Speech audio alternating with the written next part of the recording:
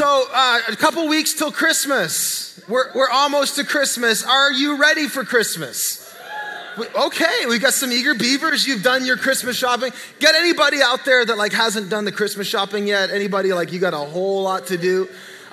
Is anxiety starting to build in your heart a little bit? The time is running out. If you're like me, I've played it really close in the past. I'm happy to tell you today that I've got most of my stuff done this year, but I've ran it real close in the past. And probably some of you, if you're honest, you might not have delivered all that you thought you were going to deliver on Christmas one time in the past. Maybe it slipped your mind and you weren't able to get out and get everything done. Anybody just not able to get everything done? That's the worst feeling, isn't it? That anxiety that creeps in as we come into Christmas is a real thing. Why? Well, because we've got family members. Many of us have kids that are really counting on that day being a big day. And so we know that we've got this deadline that we need to make sure we've gotten our presents so that we've delivered the goods on the day of. Because we all know the feeling of not coming through on something we need to come through on, correct? Have you ever had that moment? That's the worst thing in the world, that you were going through your day-to-day life and you had something you were responsible to do, and then you got distracted or you got sidetracked and you found yourself doing other things, and then all of a sudden that deadline was bam, right on you, and you forgot to get it done. Anybody ever forget to get something done? We got some liars in church. Okay, I got good news. Jesus is here, and he is here to forgive and save, so that's good. We all know that horrible feeling, don't we? Of having something we needed to do, and then we got distracted doing other things that weren't necessarily bad. They just weren't the one thing that you really had to do.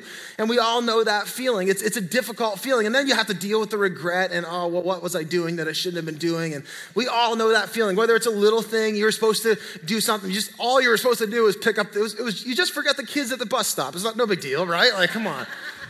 But you got busy doing other things. Maybe you got binge watching Netflix and then you forgot to get that thing done. Binge watching is a dangerous thing. Just saying, that's not in my notes, but we live in a day and age where you don't just watch an episode, you watch a season. Oh, I'll watch one more season tonight. Yeah, that's what we do. But we all know that feeling of missing a deadline and the angst that comes up as we close into one. We know that feeling of not getting done what we needed to get done because we got distracted. And if you're like me, you fight this propensity, that you have this propensity to get distracted doing the things, good things, at the expense of doing what you should be doing. Just a few weeks ago, I was talking to my buddy Micah, and we were having dinner with our wives, and we were talking about work, and both of us are task-driven people at our jobs, and we have this big things that we have to do each week as far as creating, and it's so hard to do the one thing you're supposed to do, and so both of us are saying it's really easy to get distracted doing a bunch of little things, and then you come to the end of the week and you realize the one big thing you're supposed to do, you didn't do. Anybody? Am I preaching to anybody? We know what that feels like, though, to kind of push things off. Maybe some would call it being distracted. Some would call it being apathetic, maybe procrastinating. But we know what that feeling is, to have missed the point of what you should have been doing. It's easy to get distracted from the things that we should be doing most. And it's easy in life to lose sight of what's most important for things that are less important. And most of the great tragedies of marriages falling apart or family relationships dissolving or great big mistakes that have been made usually are a series of distractions that lead up to this dysfunction. And so for a lot of us, we know what that battle is, to lose sight of things. And here's the thing I've found as a Christian: the battle rages on. The challenge to maintain our focus on what matters most perhaps gets even more difficult within the church, because distractions in the church and distractions for Christians are all good. Well, we do this for Jesus, and we come to church for Jesus, and we do this for Jesus, and it's really easy within the church of Christ to get distracted doing very good things and actually miss out on the one thing that he asked us to do. Did you know that Jesus actually commissioned the church? Do you know that before Jesus ascended to heaven in victory, after he rose from the grave, he actually gave the church one thing to do? Now, there's all kinds of things we do as a church. We worship together, and we gather together, and we bless one another, and we minister to each other, and we pray for each other, and we disciple each other. But there's one thing Jesus asked us to do. He said in Matthew 28, he gave us his mission. Did you know that Jesus came with a mission? He came with a mission to seek and save that which is lost. Another time he said, the Son of Man did not come to be served, but to serve and to give his life as ransom for many. Jesus came on a saving mission. And he gave his saving mission to his church. The last thing that he said to his disciples was in Matthew 28. I think we have it on the screen. He said that I've been given all authority in heaven and on earth. Therefore, go and make disciples of all nations. There it is. Here's your job, church. Make disciples of all nations, baptizing them in the name of the Father, Son, and the Holy Spirit. Jesus gave his church a great big task, a giant commission, the Great Commission. He told his church to go and make disciples. And what I have noticed as I have been part of the church most of my life, and as I have led the church for the last 4 years, and I've been working in the church for over 11 now, I've noticed how easy it is for us as believers to get knocked off target ever so subtly to where we're not actually doing much of the one thing Jesus asked us to do. But the point of being the church of God, God made a church on mission. Do you know that the church does not have a mission, but the mission of God has a church?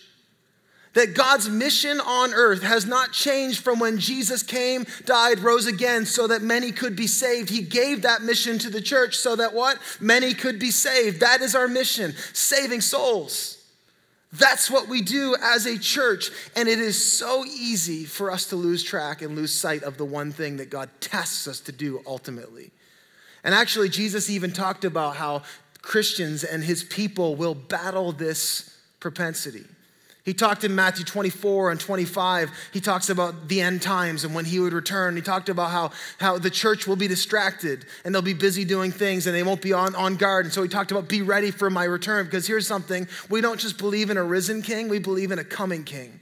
Jesus will come again, and he's coming in glory and power, and he tells us to be ready for it. And one time he talked about this, he gave this parable called the parable of the talents, and he talked about having given authority and responsibility to his people. And he talked about this one guy who took what Jesus asked him or gave him, and he buried it in the ground, and Jesus did not say, well done. He said, you wicked servant. And I feel like as churches, there is always this struggle to not bury the talent that Jesus gave us, to not bury the thing that Jesus told us to do in the first place. This is why in churches, I don't know who's all here today, but whatever your background is, you've probably seen squabbles in churches, not our church, but other churches.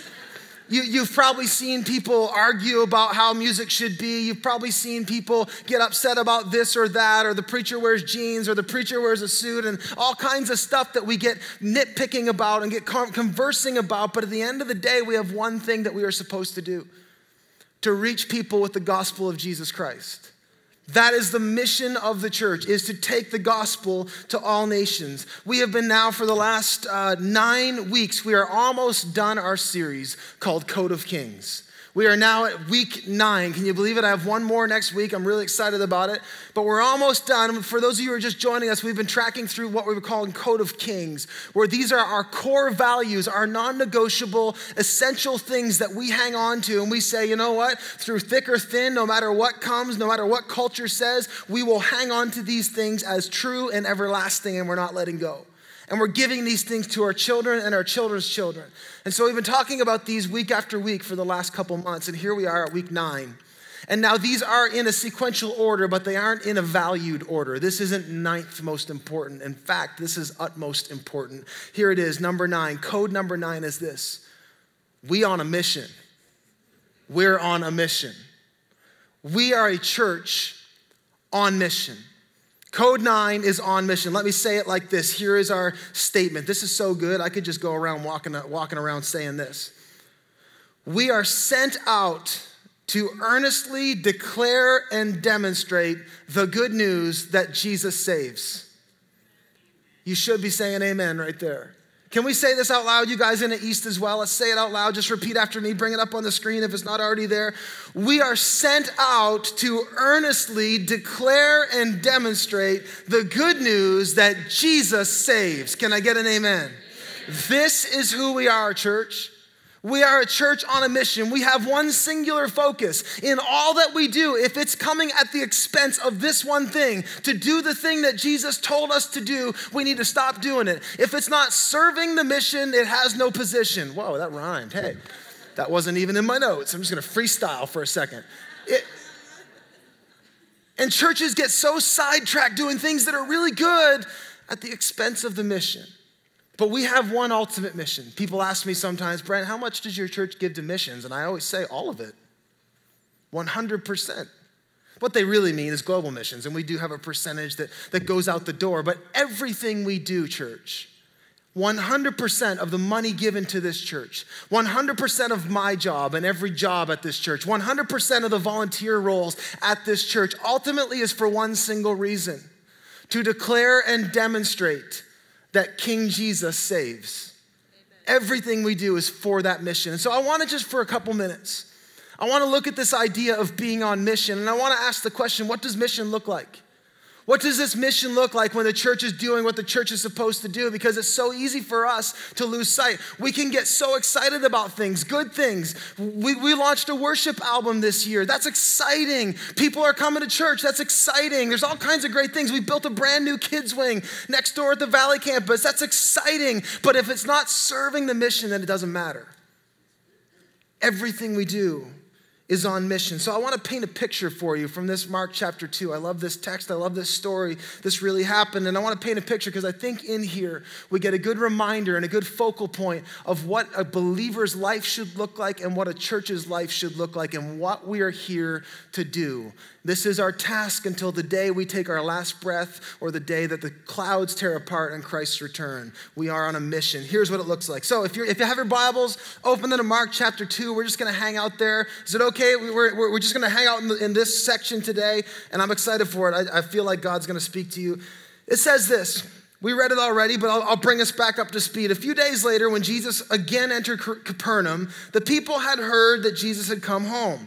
They gathered in such large numbers, so get this in your head, he's in a house.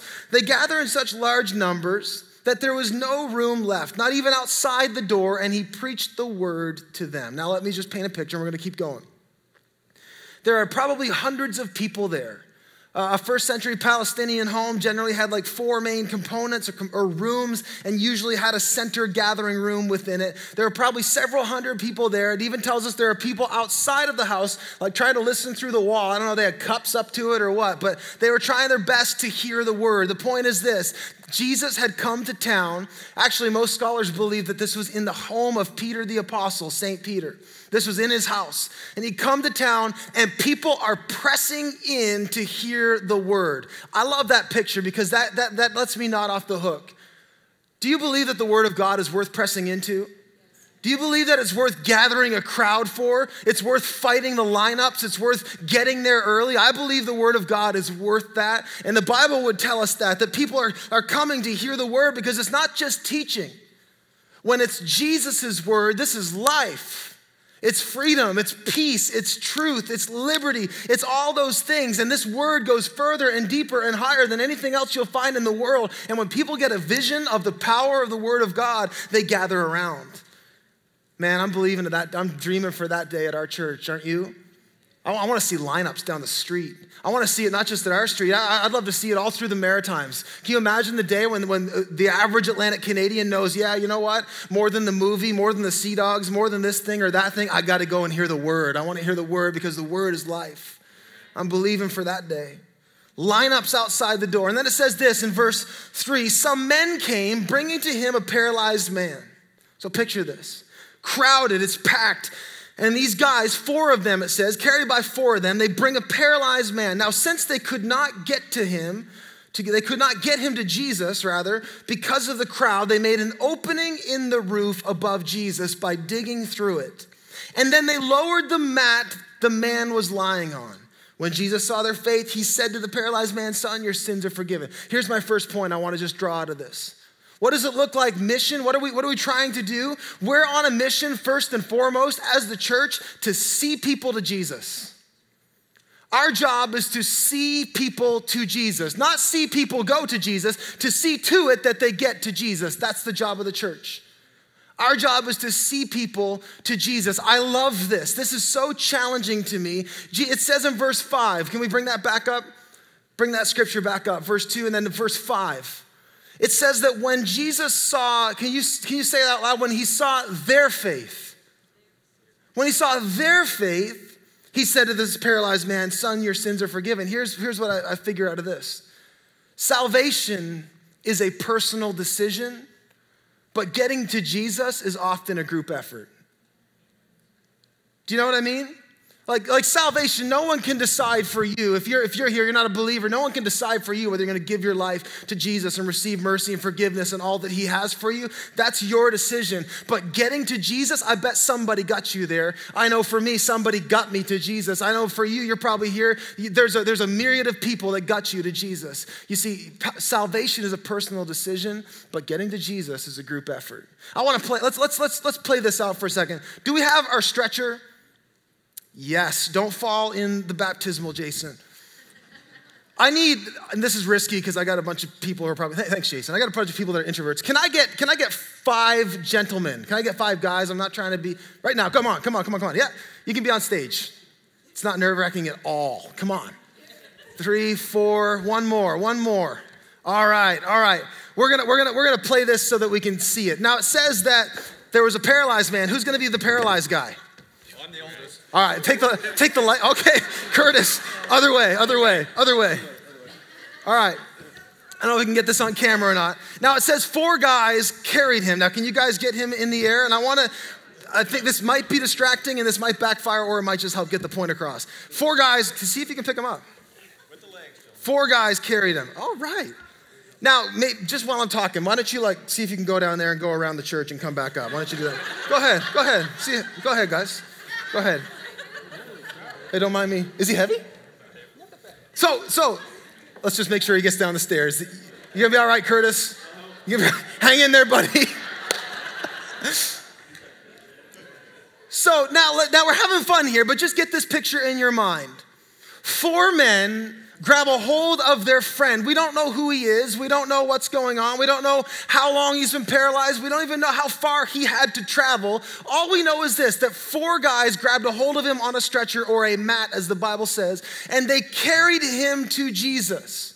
And I want to just say a couple things out of this whole idea of seeing people to Jesus. The first thing I think they saw was that they saw this guy's need. They knew that this was a job for Jesus. How we doing, guys? You getting tired yet? Come on up here. I get you to stand right here because I want to make this point. One more set of stairs. We got it? That's a dangerous one. His head's pointing. These are trained professionals. You can just stay standing. Is he getting heavy yet? No. Okay, well, One more time? I'm going to let you hold him long enough till he gets heavy.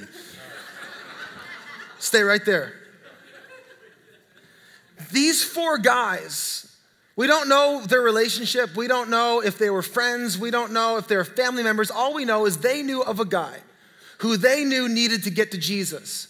And so they went and they carried him to Jesus. Here's the first thing I think the church needs to understand. Our job is to see people's needs. The church's job is to see that there are broken people that need Jesus. This is a job for Jesus. They knew that if I can just get him to Jesus, Jesus is the answer.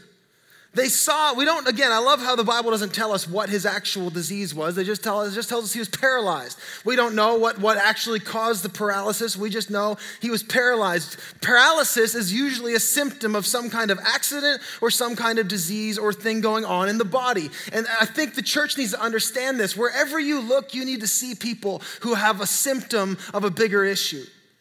Wherever we go and wherever we look, we believers, we need to know that there is a great issue facing every person. Do you know that person you saw on the street with the bottle who's an alcoholic? They don't have an alcohol problem, they have a sin problem. The person who's got a pride issue, the person who's afraid of everything. We see the fruit of the problem and we call that the problem. The problem facing every human being is there is a dysfunction within all of us called sin. And sin reaps destruction, whether it's disease or addiction or failure or flaws, it's ultimately all sin. And these guys knew, I got to get my friend to Jesus, and they carried him to Jesus. They saw his needs. And here's the thing, and here's why I wanted you guys to carry him for so long. They bore the burden. They paid the price. They themselves went and got him. If it was up to him, he's not getting to Jesus on his own, is he? These guys made the effort. These guys went the distance. These guys picked him up. These guys carried him. It was them who carried him. They paid the price. And it's the job of the church to carry the burden of getting people to Jesus. We pay the money, we pay the time, we pay the effort. It's messy, it's hard work, it's exhausting, but our job is to carry the burden of getting people to Jesus. That's what we do. You guys can set him down. Can we thank them? Thank you. He's healed. Heart rate's about 100. Heart rate's 100. He's going to be okay. Okay, good. They paid the price. They paid the price of the mission. They were the ones that actually went out and carried him. They saw his need. They bore the burden. They paid the price. And here's the thing. The heart of God goes out and finds hurting people. That's what the church is supposed to be. And the church so often gets inverted, don't we? Where it's this kind of, well, you can come in and you can sing our songs and you can join us. Well, actually, the church is supposed to be a sent out people. We're supposed to be the ones that are going out. I'll never forget, I actually talked about him last week. It's funny, he comes up again. When I was in Orlando, I heard the evangelist Reinhard Bonnke talk, and there we are, and we're at this highly charismatic conference. It was awesome, but prayer warrior people are there, speaking in tongues and having a blast and being wild, and these are the people that would just want to sit and pray all day and be happy with that. I love those people, that's great. But Bonnke gets up, and he's an evangelist, and he said this, you know what? He said, every person in America, I'm not going to try to do his accent, but every person in America could gather together and you could pray all day, every day for revival. Every believer in America, and it would not happen. It will not happen until someone gets up and leaves the meeting and goes out and finds someone that needs Jesus. And that's the mission of the church. And if we get so comfortable just kind of doing our own thing, and we love one another, and this is a family. I love my family, both my church family and my family, and I have no problem spending time with them. But it gets really easy to drift into kind of this family affair, and we forget about the fact that we are a sent people. And we are supposed to go and seek and save those who are lost, just like Jesus did. We're supposed to go out and find them and bring them and bear them to Jesus. It says this too, I love this. Get this picture in your mind. It says they made an opening in the roof above Jesus by digging through it, and then they lowered the mat the man was lying on. I love that they didn't just stop. Can you imagine carrying this guy all that way, and then you get up there and they realize, I can't even get in there if I wanted to. People are jammed in. And at the point in which many of us would have turned back and said, well, maybe Jesus is going to do an 11 o'clock service. Most of us might have turned back. They didn't. They didn't let that barrier get between them and getting him to Jesus. And the job of the church is to break down barriers for people. We're the ones that are supposed to claw through things to help people get to Jesus so that they can have their best chance of experiencing what Jesus wants to give them. And again, I think we all fall victim as churches and as Christians. We fall prey to this thing of we very easily build up more barriers than we do in tearing them down. We develop a certain way of talking, or you have to dress a certain way to go to church, or we assume too much. And I think this picture shows us this, that believers and people who follow Jesus, we're actually people who break through barriers. It says that they tore through the roof to get him to Jesus. I love that. They tore right through the roof. Now, most first century Palestinian homes with their roofs were made out of brush and mud and that kind of stuff. And the Bible tells us that they got up on the roof and they actually ripped open the roof. Can you imagine, and I wasn't going to make these guys try to lower Curtis down, but can you imagine how difficult that would have been for them to actually get a guy up on the roof and rip the roof open and then lower him down? I just love the fact that these guys fought the fight. They fought to get him there. They fought to get him to Jesus. That's why at our church, we fight to get more people in. That's why we fight you to go park up in the top parking lot. Or that's why we fight you to make room or pick a new service. We're fighting to try to break down as many barriers as possible so that people can come face to face with Jesus. That's why we have people in red shirts that seat you where you don't want to be seated. Because we're trying to break down barriers so that the person who comes in that's never been here before can just slip in and they can sit down and they might have an encounter with Jesus.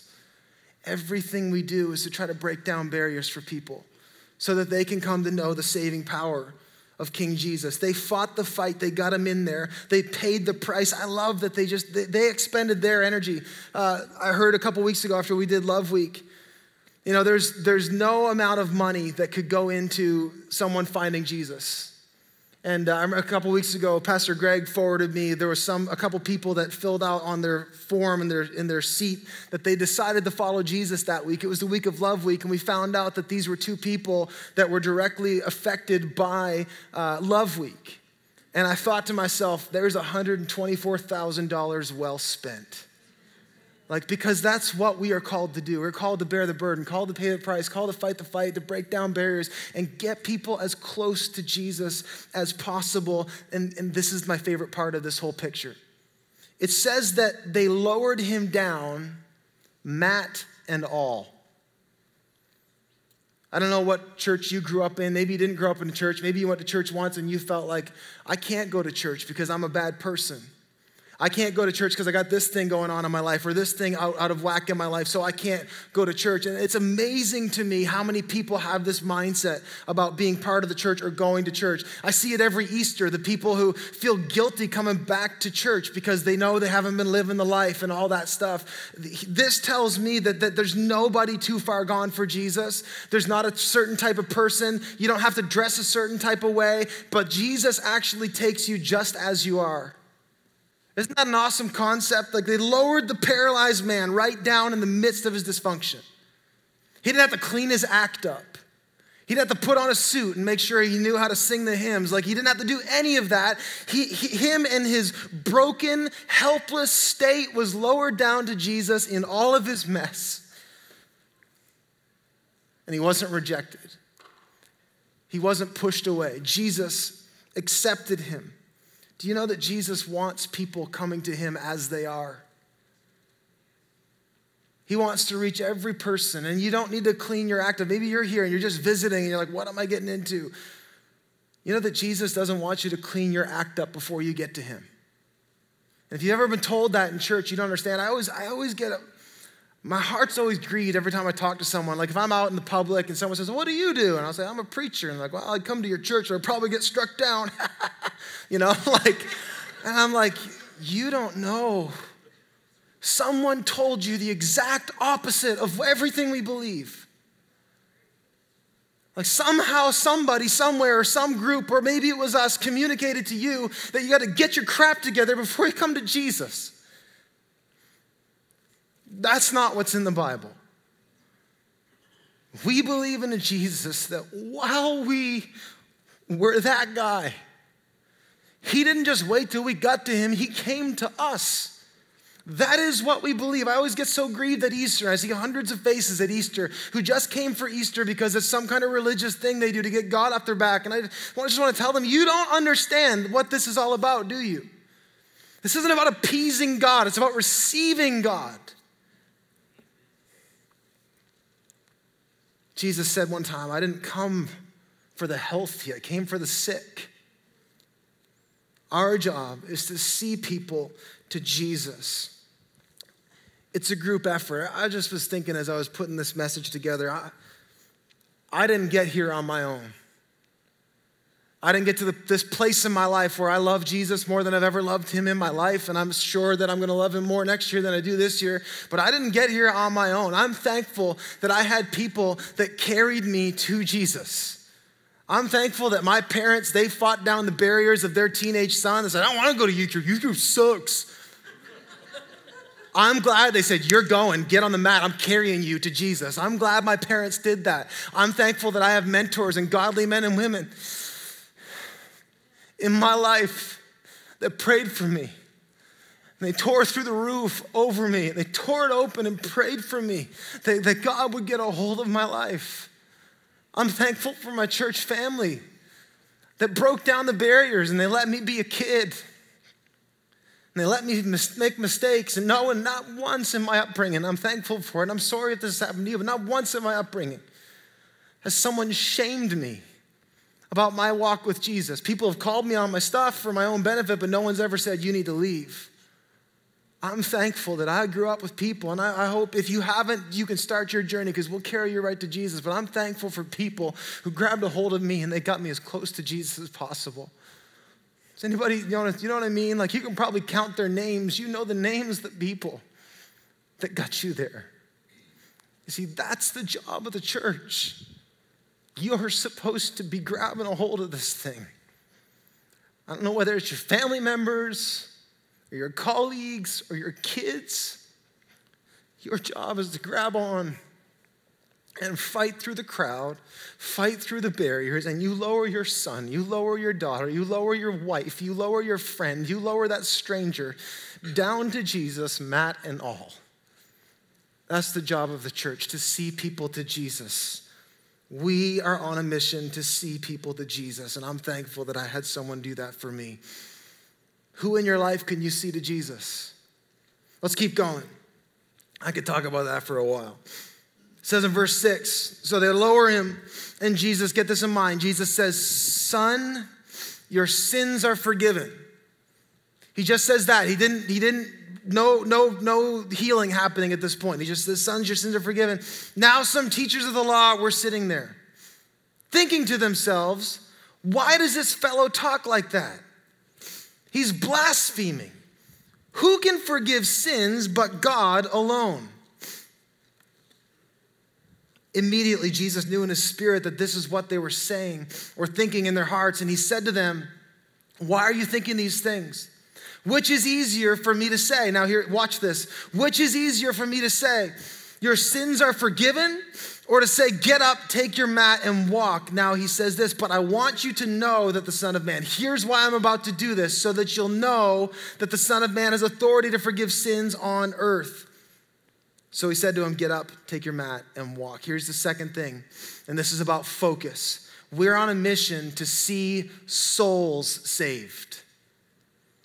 That is what the church is doing. This is probably my favorite scripture on healing, because healing just confuses people so much in the body of Christ. So many people wrestle with it. Why did God heal this person and not that person? Here's why God heals any person. There's one reason, so that you will know the Son of Man has authority to forgive sins on earth.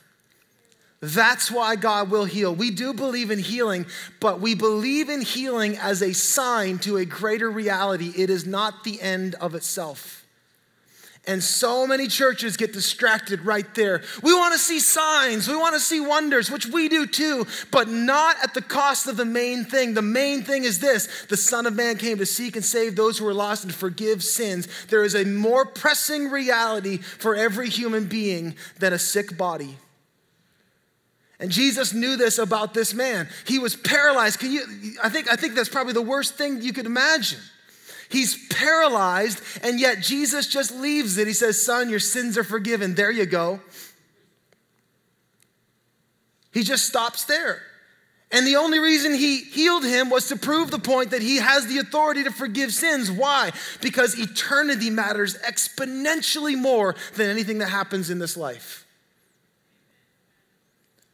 That what happens to you after you draw your last breath is so much more significant than what happens to you between now and then. And it's not that Jesus doesn't have mercy to answer prayers, and I love that he does that for this man. He shows his kindness, but it's ultimately to point to a greater reality that Jesus came to save souls. And Jesus taught this to his disciples. Do you know his disciples struggled with this? They kept kind of getting things out of whack. They were getting impressed by things, or they were getting excited by things. One time they went out on ministry and they were casting demons out of people. Like, how crazy is that? Like, get out, pasow, and they were going away. And they come back to Jesus and like, Jesus, we did it. And Jesus says, what'd you do? And they say, we cast demons out in your name. And Jesus says, do not celebrate that the demons listen to you. Celebrate that your name is recorded in heaven. Don't celebrate about these supernatural things. These are just signs. They're pointing to a greater reality. And Jesus dealt with this man's ultimate problem. His ultimate problem wasn't paralysis. It wasn't addiction. It wasn't fear. It wasn't failure. It wasn't family dysfunction. All those things matter and they're painful. But his main problem was this: he needed forgiveness. He needed his soul made right with a holy God. And that is the great problem that faces every human being. And before God does anything else in your life, if he were to do anything in your life at the expense of that one thing, he would be damning you. There is one thing that God came to do, and that was to save your eternal soul. Did you know that you are an eternal person? that you will always be alive somewhere. And the Bible says that there's a great problem facing all of humanity, that we have this issue called sin. The Bible tells us in Romans 3:23 that the wages of sin is death, that we will all die. And the Bible says in Romans 6:23, the wages of sin is death, but the gift of God is eternal life in Christ Jesus our Lord. Our mission is to see people have eternal life in Christ Jesus our Lord. That's our mission. Do we want to see bodies healed? Amen, yes. And we do see that here. Do we want to see lives restored? Yes, and we're going to get to that, but not at the expense of the one thing, that people would be saved, that they would know the saving power of Jesus Christ, that their eternal destiny would be secured. And I think the church, we lose sight of that because we get busy doing things. Well, we gotta do better at discipleship. We gotta do better at this, or let's gather together and pray. Those are all great things, but I'll tell you what, there is one pressing need for every human being, and that is what happens when you die. Jesus dealt with his main issue. Son, your sins are forgiven. And we see a miracle. This is the great thing about this. Did you see the miracle in the text? It's not that he gets up and walks, if that's what you think it is. The miracle is that holy, spotless God in the form of his son, Jesus Christ, says, son, I forgive you. That's the miracle. That's the miracle. Every week at King's Church, we see miracles. We see the most incredible miracle every week. We see it at Celebrate Recovery. We see it at church every week where people say, I am giving my life to King Jesus. I need saving. I am a sinner and I need forgiveness. That is the greatest miracle you will ever witness in your entire life. You could see somebody's body raised from the dead. I always get a kick out of thinking about Lazarus. There's another story of Lazarus when Jesus raised Lazarus from the dead. And here's the thing about that. Lazarus had to die again. That was a temporary thing.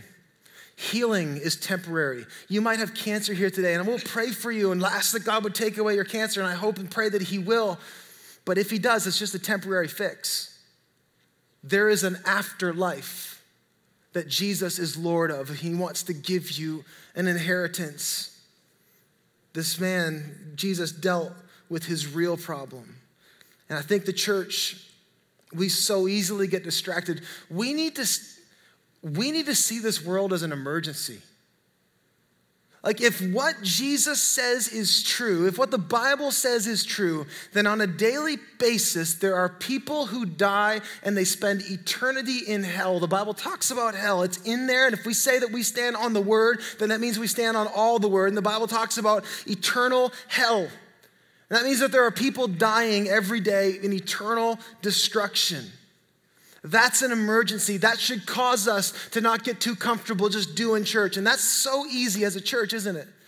Remember last year, I was looking through a report of a bunch of churches we're affiliated with, and I saw several churches, smaller churches, but several churches that reported 0 salvations. And I thought to myself, that preacher needs to shut up, and that band needs to unplug, and those small groups need to disassemble, and they all need to gather together, and they need to leave that building. They need to walk down to the Ultramar or something and wait until somebody comes in that they can tell that Jesus saves.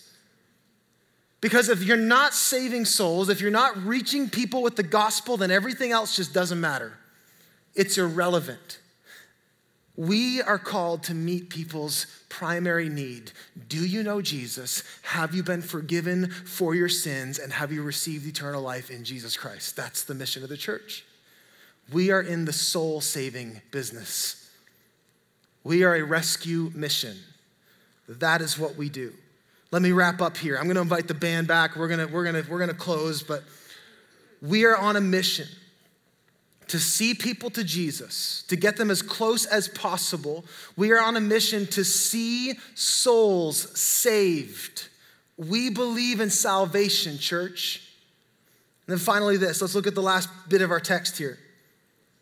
Mark 2, verse 10, Jesus says, I want you to know that the Son of Man has authority on earth to forgive sins. So he said to the man, I tell you, get up, take your mat, and go home. And he got up, he took his mat, and he walked out in full view of them all. I love that. They all saw the paralyzed man walking as a living testimony to the power of Jesus. This amazed everyone, and they praised God, saying, we've never seen anything like that. Here's the last thing I want to just draw out of this, and then we're going to celebrate and we're going to pray. We're on a mission to see lives changed. I love it. He walked in full view. We don't want to stop short at just stay with me for just a second. It's a band. You've seen them before. Stay with me. We are not simply on a mission to get people to heaven someday. We are on a mission to get heaven into people now. Salvation begins today. God's work in your life begins today. Does that mean that God's going to heal every affliction in your body right now? I don't know. I haven't seen that. He can. But he is after your full restoration and your full renewal. The Bible says that anyone who is in Christ, he is a new creation. And it's not just saying that. He renews you from the inside out. He brings life where there wasn't life. He brings freedom where you were bound up. He breaks chains where you were locked down. That's what Jesus does. He takes you from death to life. He refines you and he reforms you and he stands you up. You were a paralyzed heap and he stands you up and so you can walk out in his power. That's what salvation looks like. It's not just punching a ticket, saying, well, I prayed a prayer that time, and when I die, I know I'm going to go to heaven. Well, that's good, but God's got heaven for you right now. The mission of the church is to see lives changed. We aren't only called to get people into heaven, but to get heaven into them. We want to see minds renewed. We want to see lives transformed. We want to see relationships restored. We want to see addictions broken, demons cast out, sickness healed as a sign of the power and mercy and goodness of a living God. We are called to see lives changed in Jesus' name, to bring people as close to Jesus that they would receive forgiveness and eternal healing. We're on a mission, church. We are on a singular mission. Every believer, it's your mission. It's not the preacher's mission. You will stand before God someday accountable for whether or not, if you are a disciple of Jesus, your task is to go into all nations and make disciples. Every Christian. It's not just the preacher's job. It's not just the church's job. It's your job. It's my job. And this is easy for me. I get up here and do that part, but I'm accountable for how I live my life in the real world, just like you are.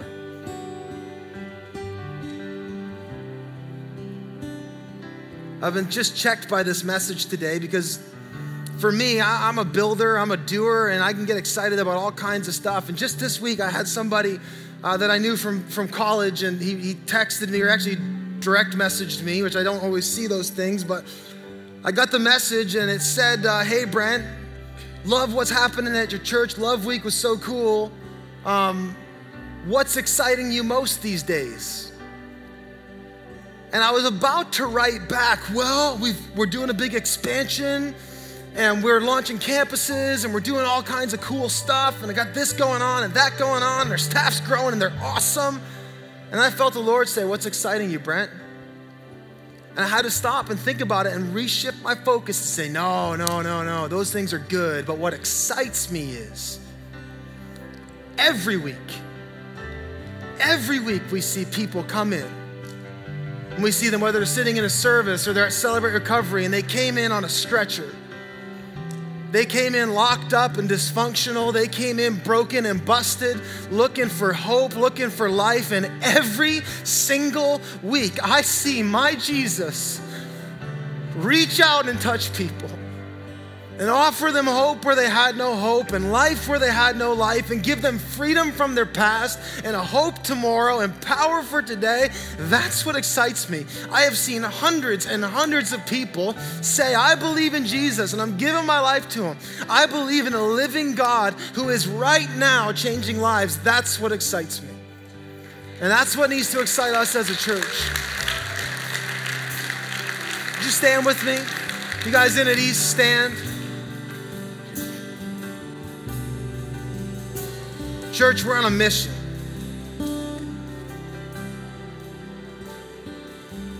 We're on a mission. We're sent out to earnestly declare and demonstrate the good news that Jesus saves. That is why we do what we do. So church, bring it into focus.